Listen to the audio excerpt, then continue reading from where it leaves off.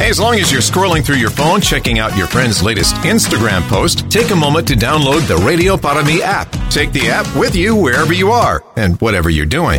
Stay updated with top and bottom of the hour news and the latest weather forecast. Plus, you can listen live to local talk shows, nationally syndicated programs, and listen to previous interviews you might have missed, all in crystal clear digital audio.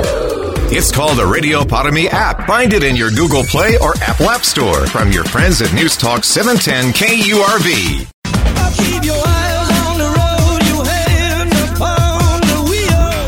This is an encore presentation of the 956 Drive Home on News Talk 710 KURV and KURV.com. Here's Davis. The city of McAllen has established a international relations department. That's what they call it. And I guess that's their budget year started October 1. So I guess it'll be in the new budget. And, what's up with that?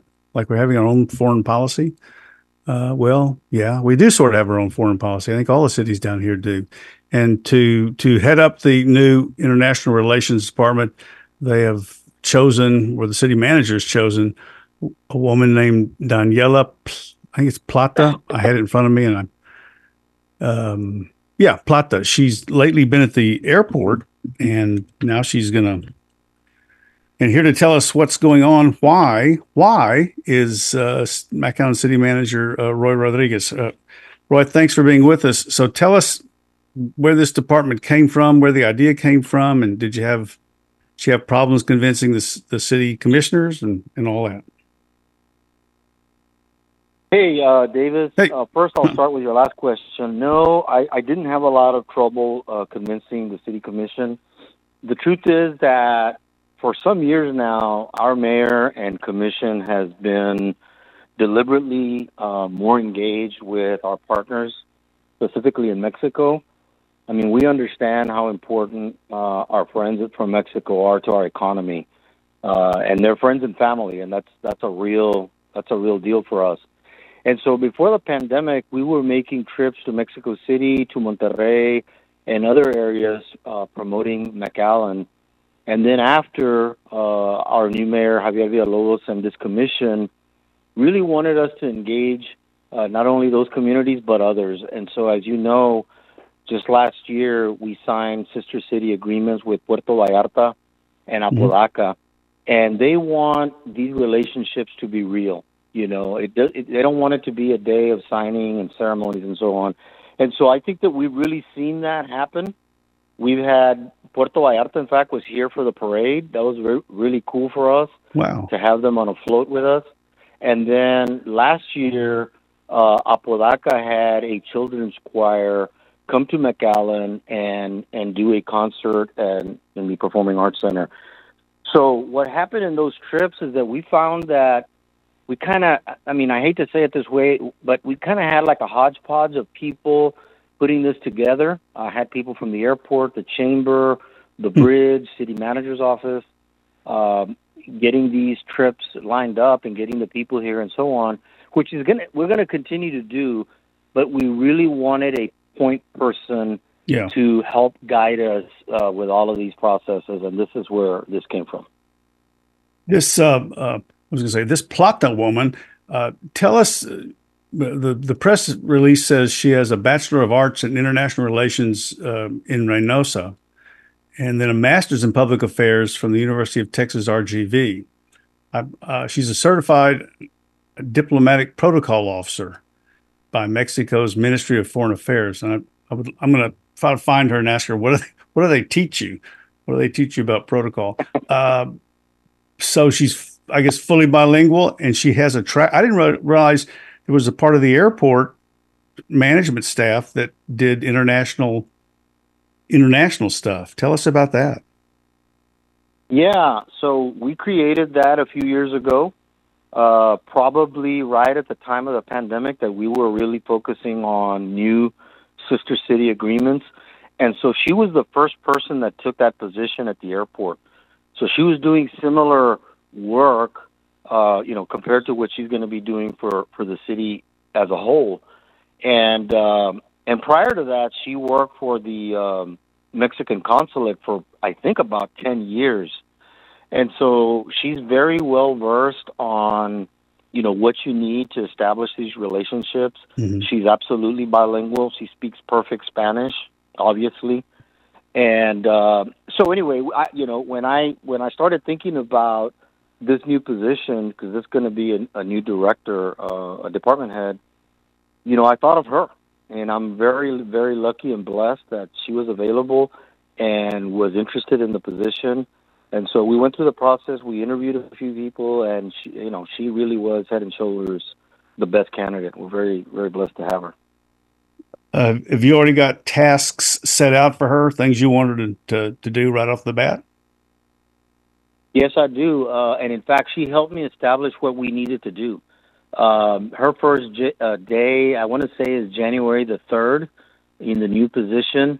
But we're already working on things that's going to be important for her right off the bat, to use your words.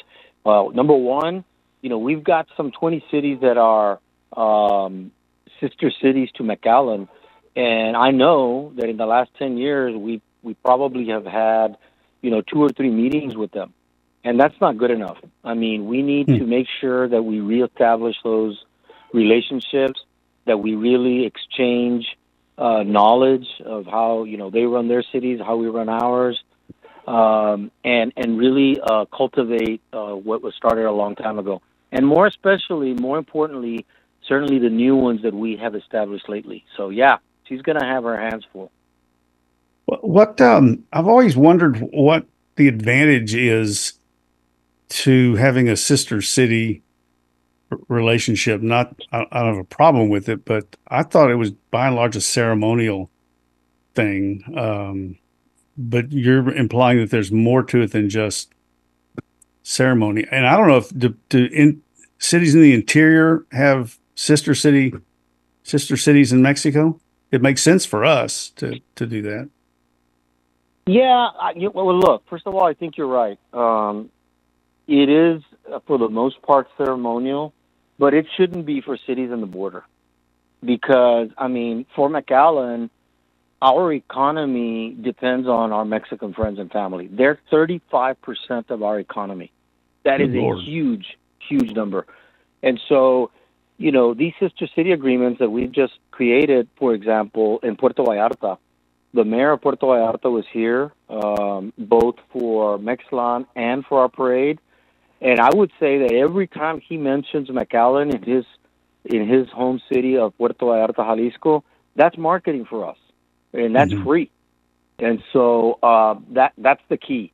Same thing in Apodaca. Their mayor has a great relationship with our mayor, and anytime that they mention McAllen, that's marketing, and that brings families here to stay, to shop, to eat, and again, ensuring that we don't take for granted that really a great relationship that we have, and the importance of them in our economy. One of the things that we're talking with the McAllen city manager, longtime city manager Roy Rodriguez, about the new international relations department that cranks up after the first of the year. One of the things I have in my head, and I don't know if it's true or not, it may be just a romantic conception on my part, which is that in dealing with Mexico, personal relationships are really paramount. Back when Brownsville was trying to do something with their bridge, people would tell you that you can hire a consultant, but you don't know who he or she knows. And it's the personal relationships which are key to getting things done. Is that true? Absolutely. For us to be able to have the cell phone number of the director of tourism for, say, Puerto Vallarta, that's amazing, because, we've got winter Texans that come here. We've got tourism that the whole valley is trying to increase. And if we can pick up the phone and say, hey, I've got a group of folks that want to come visit you, and they can set it up, immediately, that's a great advantage for us to have. And those are the kinds of relationships we want. The commission was very deliberate in their discussion, is that we want these relationships to be meaningful. And that's what you need. You need, face-to-face meetings. You need to be able to pick up the phone and call somebody and and get what you need. So I would agree with that 100%. Don't misunderstand this next question, but I have talked to liquor store dealers at Christmas. This was some time back. And there was one guy at then Feldman's who was telling me, I forget what, doing this. People come over and they're there to shop. And I think he said one guy spent $125,000, or maybe it was $250,000, but it was a lot of money on wine and liquor because they were giving presents. This was a big deal. And this guy got a percentage of it. So he was very attuned to it. Is that really how it works? Is that just? Well, that's part of it. I mean, I can tell you that during the pandemic, we had evidence that people were flying in private planes from Monterrey, for example, to come and shop here, and then renting a car because they had so much stuff that they bought to drive back. And so, I mean, those are real stories, and really the buying power of the people in that region is really tremendous. I mean, and we know it. And so we have to make sure that we keep those relationships close. Well, I've got a lot more questions, but they'll have to wait. Thank you very much, Roy Rodriguez. He is the longtime city manager of the city of McAllen. You're listening to the 956 Drive Home here on 710 KURV. You're listening to an encore presentation of the 956 Drive Home on News Talk 710 KURV and KURV.com. You're always on the go. Obviously pretty busy. Busy with work. Picking up my kids from school. From work to kids to running errands, your entire day is a hands-on, never-ending frenzy of activity. Luckily, getting the news is now voice-activated. Just say, Alexa, play 710 KURV. I like to know what's going on in my world. I gotta know what's going on in my city. Putting the smart in your smart speaker. I'm getting my news from you and my information. For the latest news and to find out what's happening in rich, clear audio, just say, Alexa, play 710 KURV. This is an encore presentation of the 956 Drive Home on News Talk 710 KURV and KURV.com. Here's Davis. And I guess you should know that what was once Pan American Junior College, then Pan American University, then now it's University of Texas RGV. That's the University of Texas in South Texas. Well, Texas A&M has a foot in the door too. It's at the Tres Lagos development in far north McAllen, up along Monte Cristo Road, and they call it the Texas A&M University Higher Education Center at McAllen. And the guy who's been incented to go work there is Manny Vela, who's actually. Are you originally from Harlingen or Brownsville? You're a Harlingen person, right? I am, Davis, and good afternoon to you and all the listeners. And let me just start off by wishing everybody a Merry Christmas and Happy Holiday Season. But yes, I was born and raised here in Harlingen. So why do you think they picked you to be in charge of? Because I'm right, there's a lot of eyes watching this higher education center. Oh, you'd probably have to ask the folks that recruited me to participate on this journey down here in higher education. But I'm awful glad they did pick me. I was absolutely motivated by the thought of trying to help create opportunities for the immense talent we have down here. And the reality is we've not matched the talent with the opportunities from an educational perspective, a higher educational perspective. And so back to your question, I don't know. I hope it's because they have faith and confidence that I can help them create opportunities, well-deserved opportunities for the residents here in the Lower Rio Grande Valley. What kind of classwork or what topics are being taught there? And how would a kid apply to go there and not to another school in the A&M system? Okay, perfect question. So we have 9 programs as we sit here today. I'm going to list them for our audience, for you and our audience. Let's start with agricultural economics. We have biomedical sciences, construction science, human resource development, interdisciplinary engineering, maritime business, math science, middle grade certification, multidisciplinary engineering technology, and public health. And the reality is you apply to our center just as you would to College Station. It's just simply another opportunity to become a Texas A&M Aggie, but do so in our own backyard here in the Lower Rio Grande Valley. What we impress upon our young women and men down here is that by coming onto our campus, you are basically coming on an extension of College Station, Texas A&M. We call it Texas A&M South, by the way. And the reality, Davis, is when our students graduate, they graduate with the same ring, the same diploma. They're through and through Aggies. We promote the pillars, the value system associated with Texas A&M.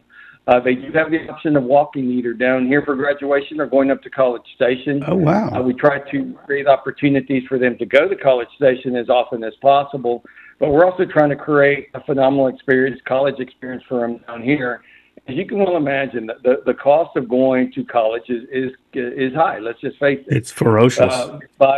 It is. It's incredibly high. And so by offering this opportunity to students down here who want to become Aggies, as I referenced, they get to do it in their own backyard. Hopefully, to a large degree, save some dollars in the process. The admissions criteria is identical. Nobody gets a pass, right?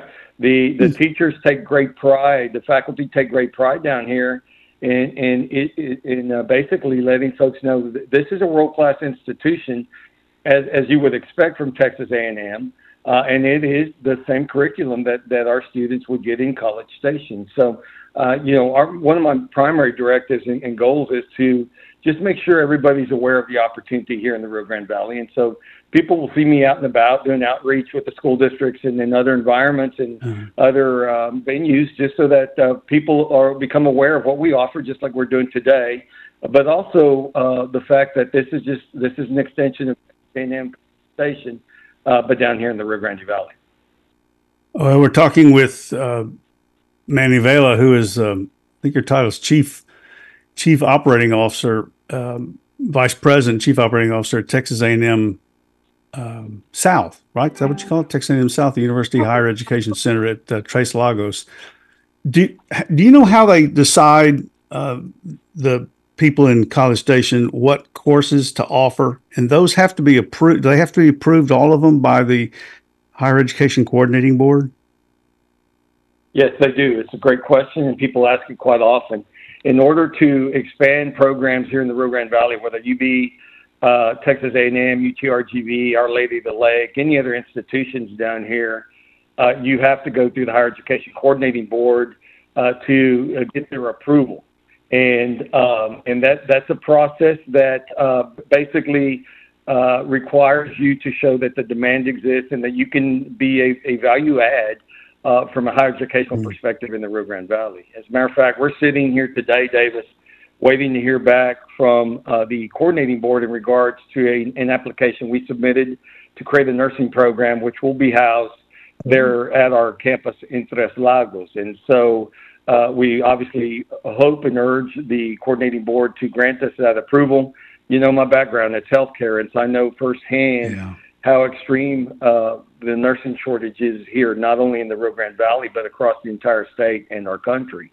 And so, but that is part of the process, right? So we're waiting on their approval so that we can press ahead and make a dent in that particular shortage down here. If we don't meet the nursing shortage or fill nursing jobs of whatever education level with American citizens, and this is not a hostile question, where do they come from? I guess the legendary Filipina nurses who do a good job from my experience. But when I was in rehab, the charge nurse was from Nigeria. So I guess speaking English is, of course, something that you have to have. But where else do they come from? Yeah, why don't we get them from Mexico? They can come from Mexico. Mexico is a little unique because of NAFTA. So the immigration process is more streamlined and much quicker. Otherwise, I've recently been talking to some immigration lawyers out of Austin about this exact issue, and it can take anywhere from a year to 18 months for a nurse who's in the queue, required some form of a sponsor here in our country, but then gets in the queue, Davis, and it takes, like I said, a year to 18 months. Now, there's still the matter of a nurse passing what's called the ECLEX, which is a clinical proficiency exam, and then you still have the issue of English proficiency, right? So it's all mixed in together, and quite honestly, it can be difficult to bring some nurses in from an international perspective. Now, when I was at Valley Baptist, we had a great contingency of Filipino nurses who fit beautifully in with our culture down here, right? It's plug and play for multiple reasons. And there was a visa program that was some, for whatever reason, stopped in, I believe, 08 or 09, that created a fast track for, I believe, 500 Filipino nurses on a yearly basis. But the criteria for placement was places like the Rio Grande Valley, underserved, those kind of things. And so I've recently had discussions with Senator Cornyn's office and Congressman Cuellar's office about trying to resurrect that program, because the reality is the shortage is extreme and getting more extreme every day. And so, going back to your question, we do have access to international nurses, but there are tests that they need to pass to be able to become licensed here in the United States and provide service. Not always easy, by the way. Tough nut to crack. And then you couple that with the language proficiency requirements. It can be somewhat difficult. And by all means, having been in an environment where we were providing care and wanted to do so with the highest quality in mind, you don't want to lessen or loosen the standards related to a nurse's clinical ability to be able to practice nursing in our state or around the country. So I don't think that's the key. I think the key would be to somehow determine whether or not we could streamline from an immigration perspective the process so that it doesn't take a year to 18 months. And this is the other reality. Our shortage is becoming more extreme because our nurses work so terribly hard. All our allied health professions, Davis, by the way, we're short all across the board, right? But our nurses, we're just talking nursing right now, but they worked so very hard during COVID. A lot of them got burned out, right? They got burned out. They're retiring early. And I can't blame them. I wasn't on the front line. I was providing support for our frontline folks. And I can see very easily how somebody might have been, might have gotten burned out during that process, right? COVID was extreme. And then couple that with being short, people are being asked to run extra shifts all the time, even today, because our hospitals can't shut down, Davis. Where will our folks go, right? So our hospitals are doing a great job down here. Our allied health professionals, let me tell you, I give them kudos every day, all day long. I pray for them. They are an amazing group of folks who continue to serve our communities down here. So anything we can do to work with folks in office in Washington or Austin, we need to be doing so that we can hopefully lighten their load at some point in time. I think praying for a miracle is probably your best opportunity, but I got to bounce because they're yelling at me in my to stop. We got to stop. It's time. But obviously we were enjoying ourselves. And good luck to you at the Texas A&M University Higher Education Center. Manny Vela, thank you very much. You're listening to an encore presentation of the 956 Drive Home on News Talk 710 KURV and KURV.com. I love your show. Hello. Hello. Having our voices heard. That's right. Yeah. You live and you learn. That's exactly right. This is our country. Use your heads on this stuff. Bingo. Sick of the talking heads. I agree with you. Talk. Okay, hello? Hello? Yes, I'm here. I'm just listening. Yes. No. Yeah. No. Thanks for taking my call. Yeah. Everyone is so smart. They are so dumb. Who is she to judge? Stand up to do something. Thank you. The Valley's only News Talk station, News Talk 710 KURV.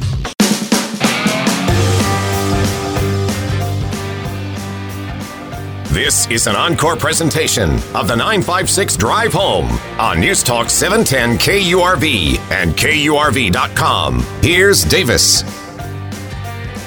We have caught our guest, and let me read a little bit from what we're going to talk about. The Texas Politics Project, I'll let him explain what this is, but they do polling now and again. We've talked about the difficulties of polling in this modern age. And he said, we just posted results from the last poll of 2023. Their sixth statewide poll of the year, the 59th poll in the series we started in 2008. So he's building up some good data with the Texas Politics Project. Well, I'll let Mr. Henson tell us, Jim Henson tell us what the deal is. Is the Texas Politics Project your brainchild?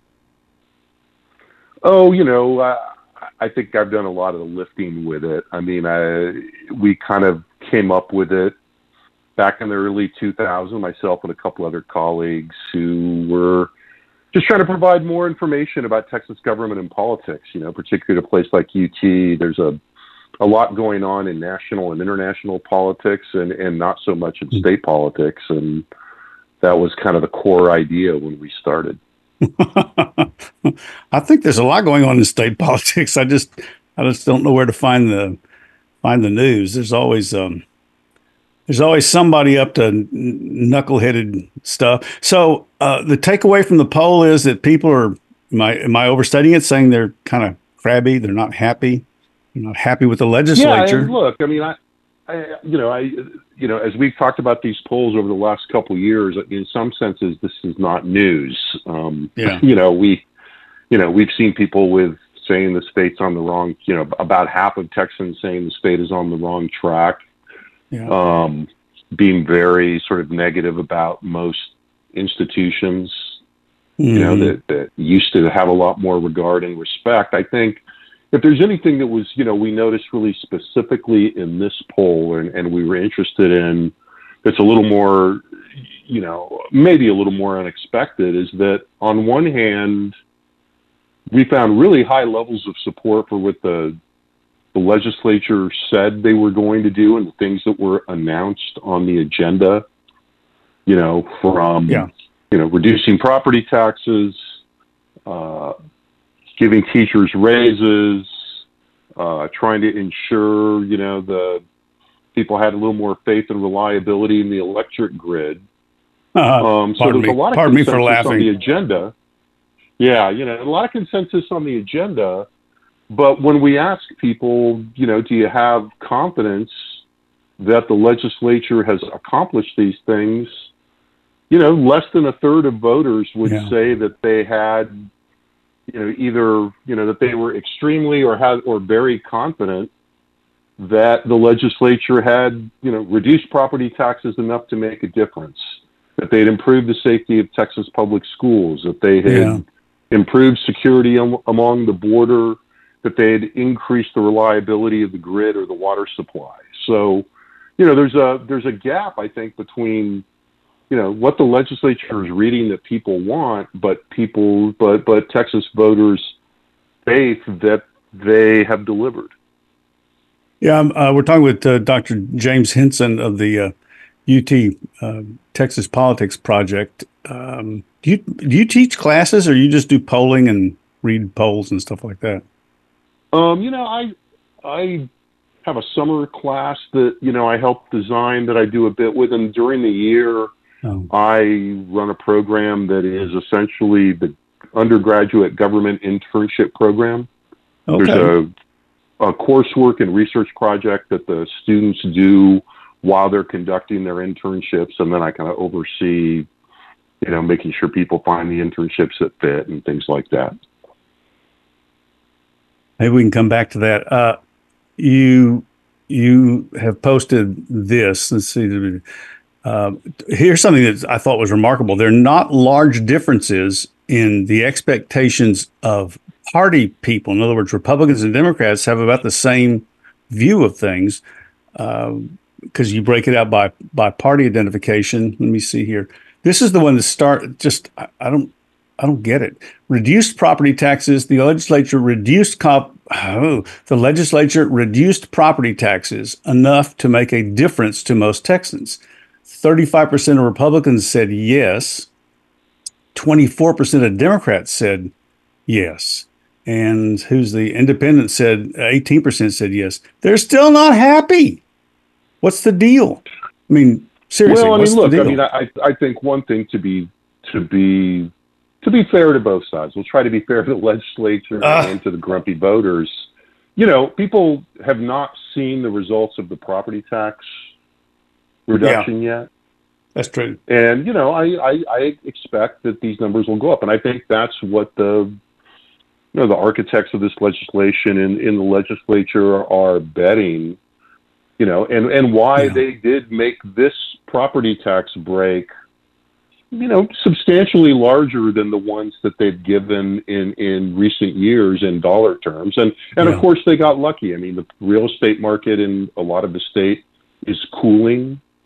And so, we may see some cooling off in appraisals, and that will also help. And, if property tax bills go down in part because of the tax hike and in part because the reduction in appraisals and in part because of the reduction in property taxes that the legislature engineered, well, nobody's going to hesitate to take credit for the whole cut. When it comes to border security, of course, the governor yesterday signed a very controversial law, which I predict is, I'm clairvoyant, will eventually be thrown out because it'll be seen as intruding on the federal government's sole powers to deal with immigration. And Republican voters or people, they're I don't know what's going to make them happy, and I say that not jokingly. Improved. Let's see. Are you extremely or very confident that the Texas legislature accomplished improved security along the Texas-Mexico border? 32% of Republicans said yes. 21% of Democrats said yes. 16% of independents said yes. So the independents are more skeptical. I wonder what I always don't want to know what they base this on. If they base it on news accounts, maybe, but you never hear of go ahead. Yeah, no, I think that's right. I mean, I think it's, we always, and I think we've talked about independence a little before. And it's worth remembering that the way that we break independence down, these are what we call true independents. That is, when we ask people on the poll, you consider yourself a Democrat, a Republican, or neither. When people say neither, we prompt them a little bit. We say, well, do you lean one way or the other? Well, it turns out that the leaners are actually a little more ideological on both sides than are the weak partisans. So the point being, those independents are, that you're talking about, 10 to 12% of the voting population.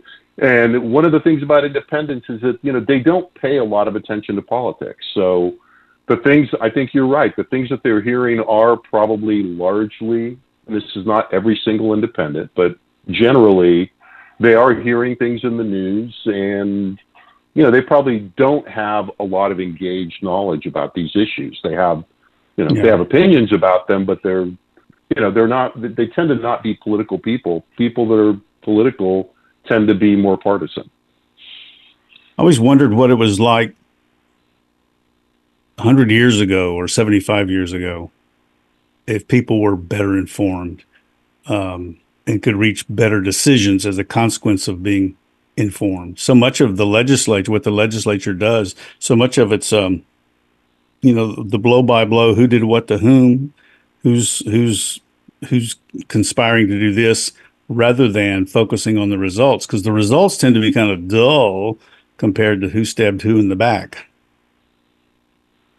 No, I think that's right, and again, to be fair to people, it's a very crowded political environment out there right now, and most of the news that people are paying attention to right now, and that is, leading newscast, tends to be national.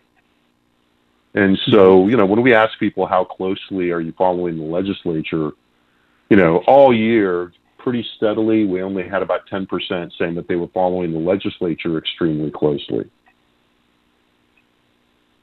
The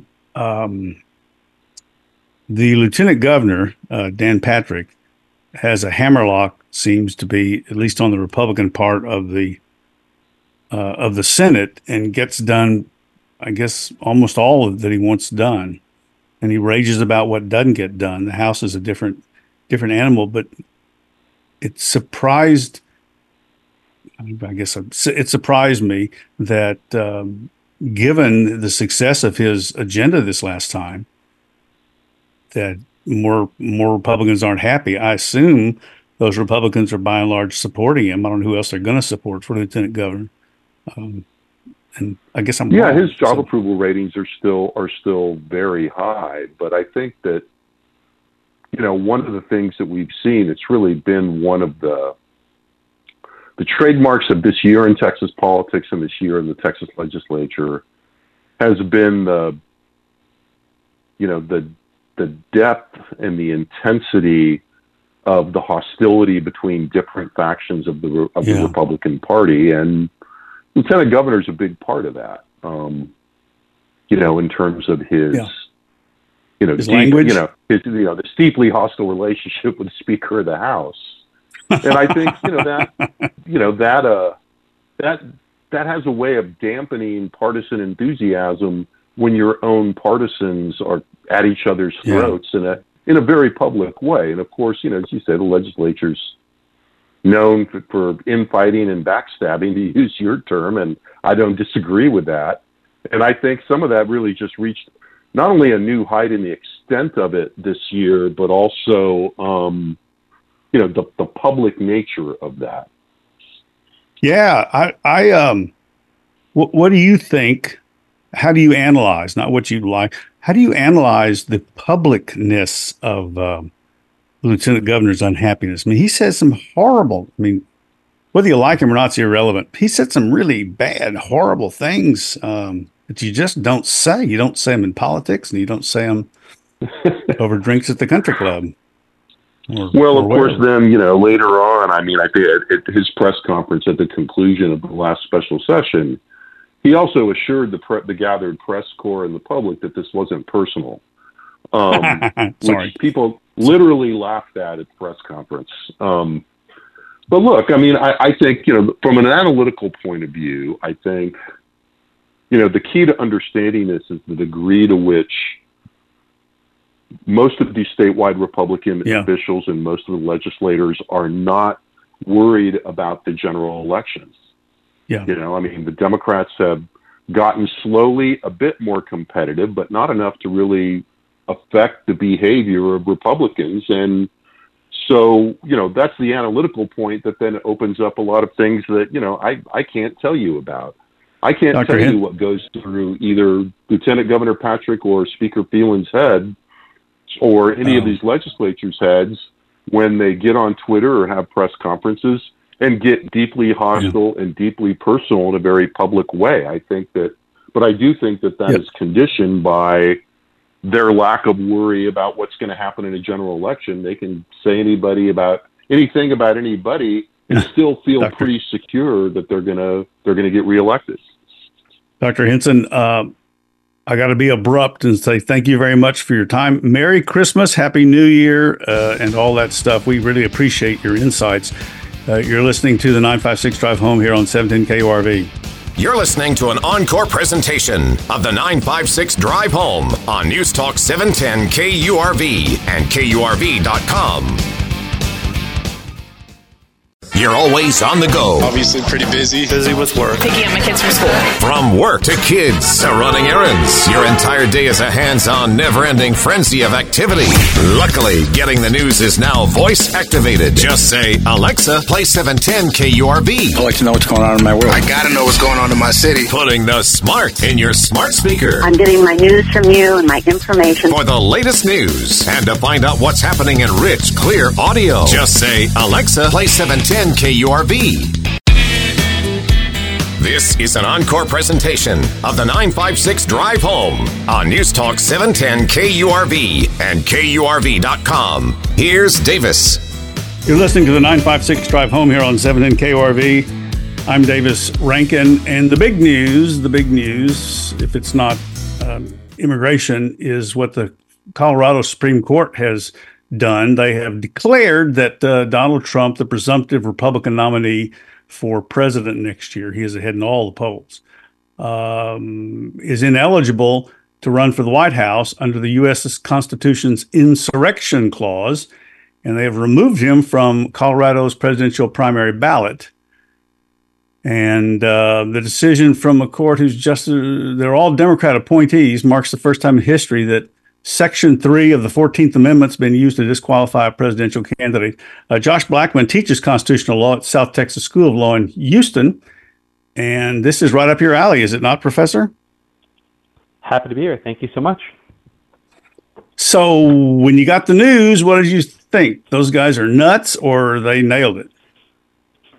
Well, for full disclosure, I filed a brief in this case in support of President Trump. And the dissent cited my article, so that was sort of nice. But the majority opinion, which was a 4-3 court, ruled that President Trump engaged in insurrection and that the state courts have the power to order him removed from the ballot. This is the first court anywhere in the country that tried to take Trump off the ballot, and it was frankly surprising. Even though I had been working on the case for some time, I still didn't think it would happen. I thought at least most courts would have the common sense to not go down this road. Do you think that the president that day called for, hinted at, wink, wink, nudge, nudge, called for insurrection, promoted insurrection, urged insurrection, however, whatever verb you want to put there? Well, the key word is engage, right? And engage means to actually do something. What the court held here was that Trump maybe didn't actually go to the Capitol, didn't, storm down the buildings, but he aided, he encouraged the rioters. And this was enough to trigger the disqualification. I think this ruling was an error. Even if Trump gave a speech, I think the speech was protected by the First Amendment, like most politicians' speeches are. And I think it's a mistake to try to use this old provision in the Constitution where there's a lot of uncertainty to knock Trump off the ballot. Is speech alone sufficient to meet the constitutional requirement of insurrection? Well, there's a couple of concepts here that are worth sort of unpacking, right? One of them is, what does it mean to incite violence? And to incite violence, you must give a speech that results in imminent unlawful activity. I don't think that the speech at the Ellipse on January 6th was enough to cause or trigger incitement. He was several miles from the Capitol. He said some things like go fight. He also said things like go peacefully. So I think it doesn't quite meet the level of incitement. But even if it did, incitement is not enough to engage in insurrection. You need something actually more than that. So if he were to, well, I'll stall on the what about, so what ifs. Why do you, no, I'm assuming you can be charitable. Why do you think some pretty eminent names in law have looked at it different and said, yeah, he incited and this could be knocked off the ballot?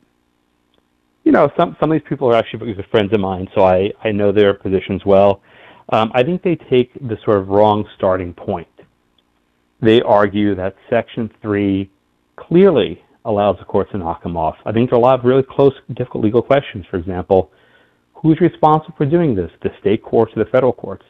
Does Congress have to create what's called a cause of action, basically a way to go to court and seek someone to get knocked off the ballot?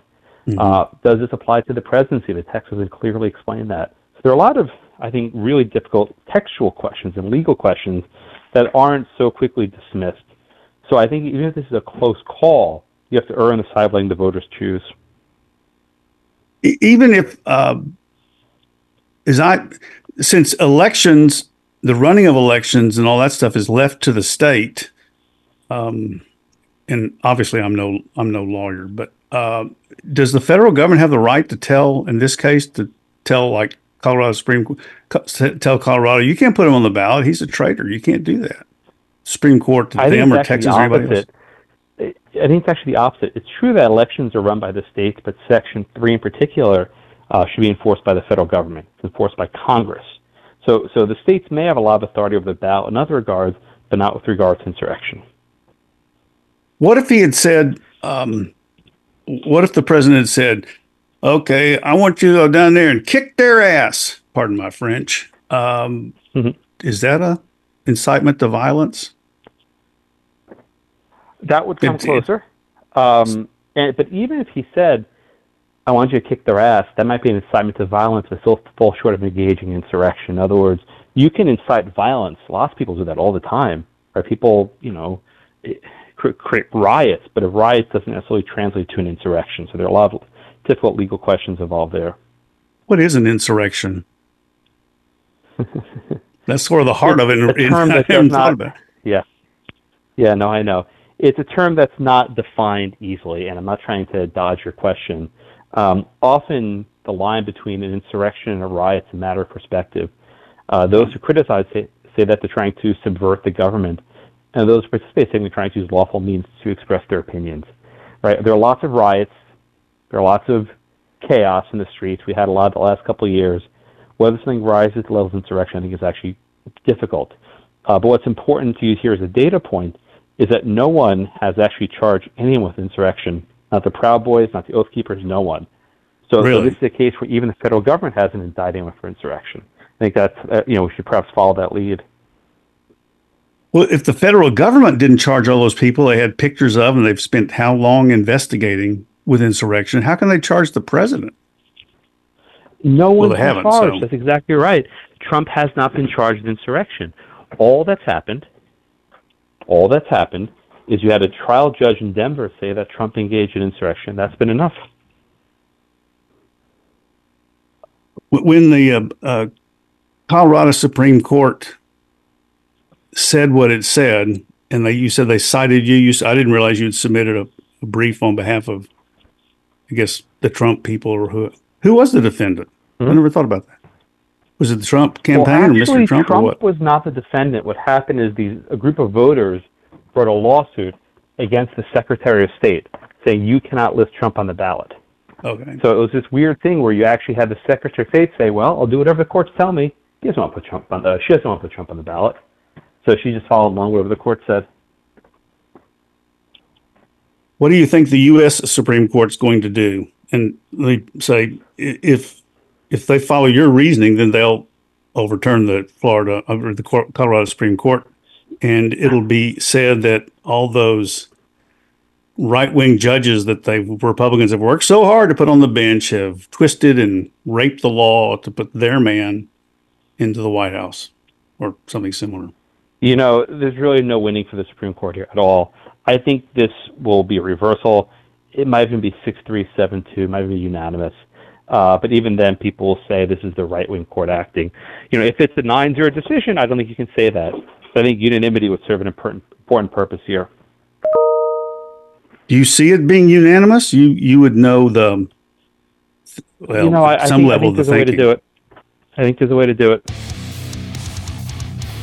Maybe you get hired for that, and we can talk to you while you're engaged. Josh Blackman, did I miss anything? I think you got it all. Thank you. Thank you very much, Professor Josh Blackman of the South Texas School of Law. You're listening to the 956 Drive Home here on 710 KURV. You're listening to an encore presentation of the 956 Drive Home on News Talk 710 KURV and KURV.com. As long as you're scrolling through your phone, checking out your friend's latest Instagram post, take a moment to download the Radio Parami app. Take the app with you wherever you are and whatever you're doing.